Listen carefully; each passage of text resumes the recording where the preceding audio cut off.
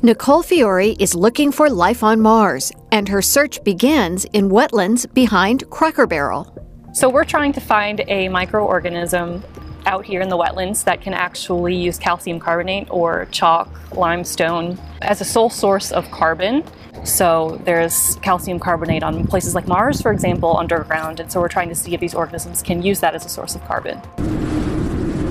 On the surface of Mars, radiation is really, really harsh. And so the surface wouldn't be very hospitable for life, but underneath the surface, where there's that calcium carbonate as a carbon source, it might be a little more homey. Fiore looks for microorganisms called methanogens. Methanogens that use calcium carbonate as food could potentially survive on Mars.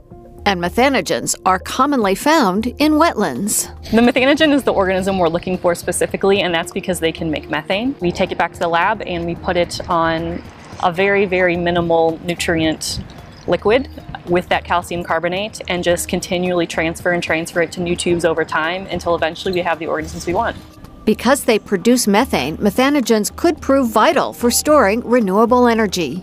Theoretically, we could put these methanogens in a microbial fuel cell, feed them renewable energy, so wind or solar electricity, and feed them calcium carbonate. And with those two things, they could convert those into methane, which we can compress and then store long term.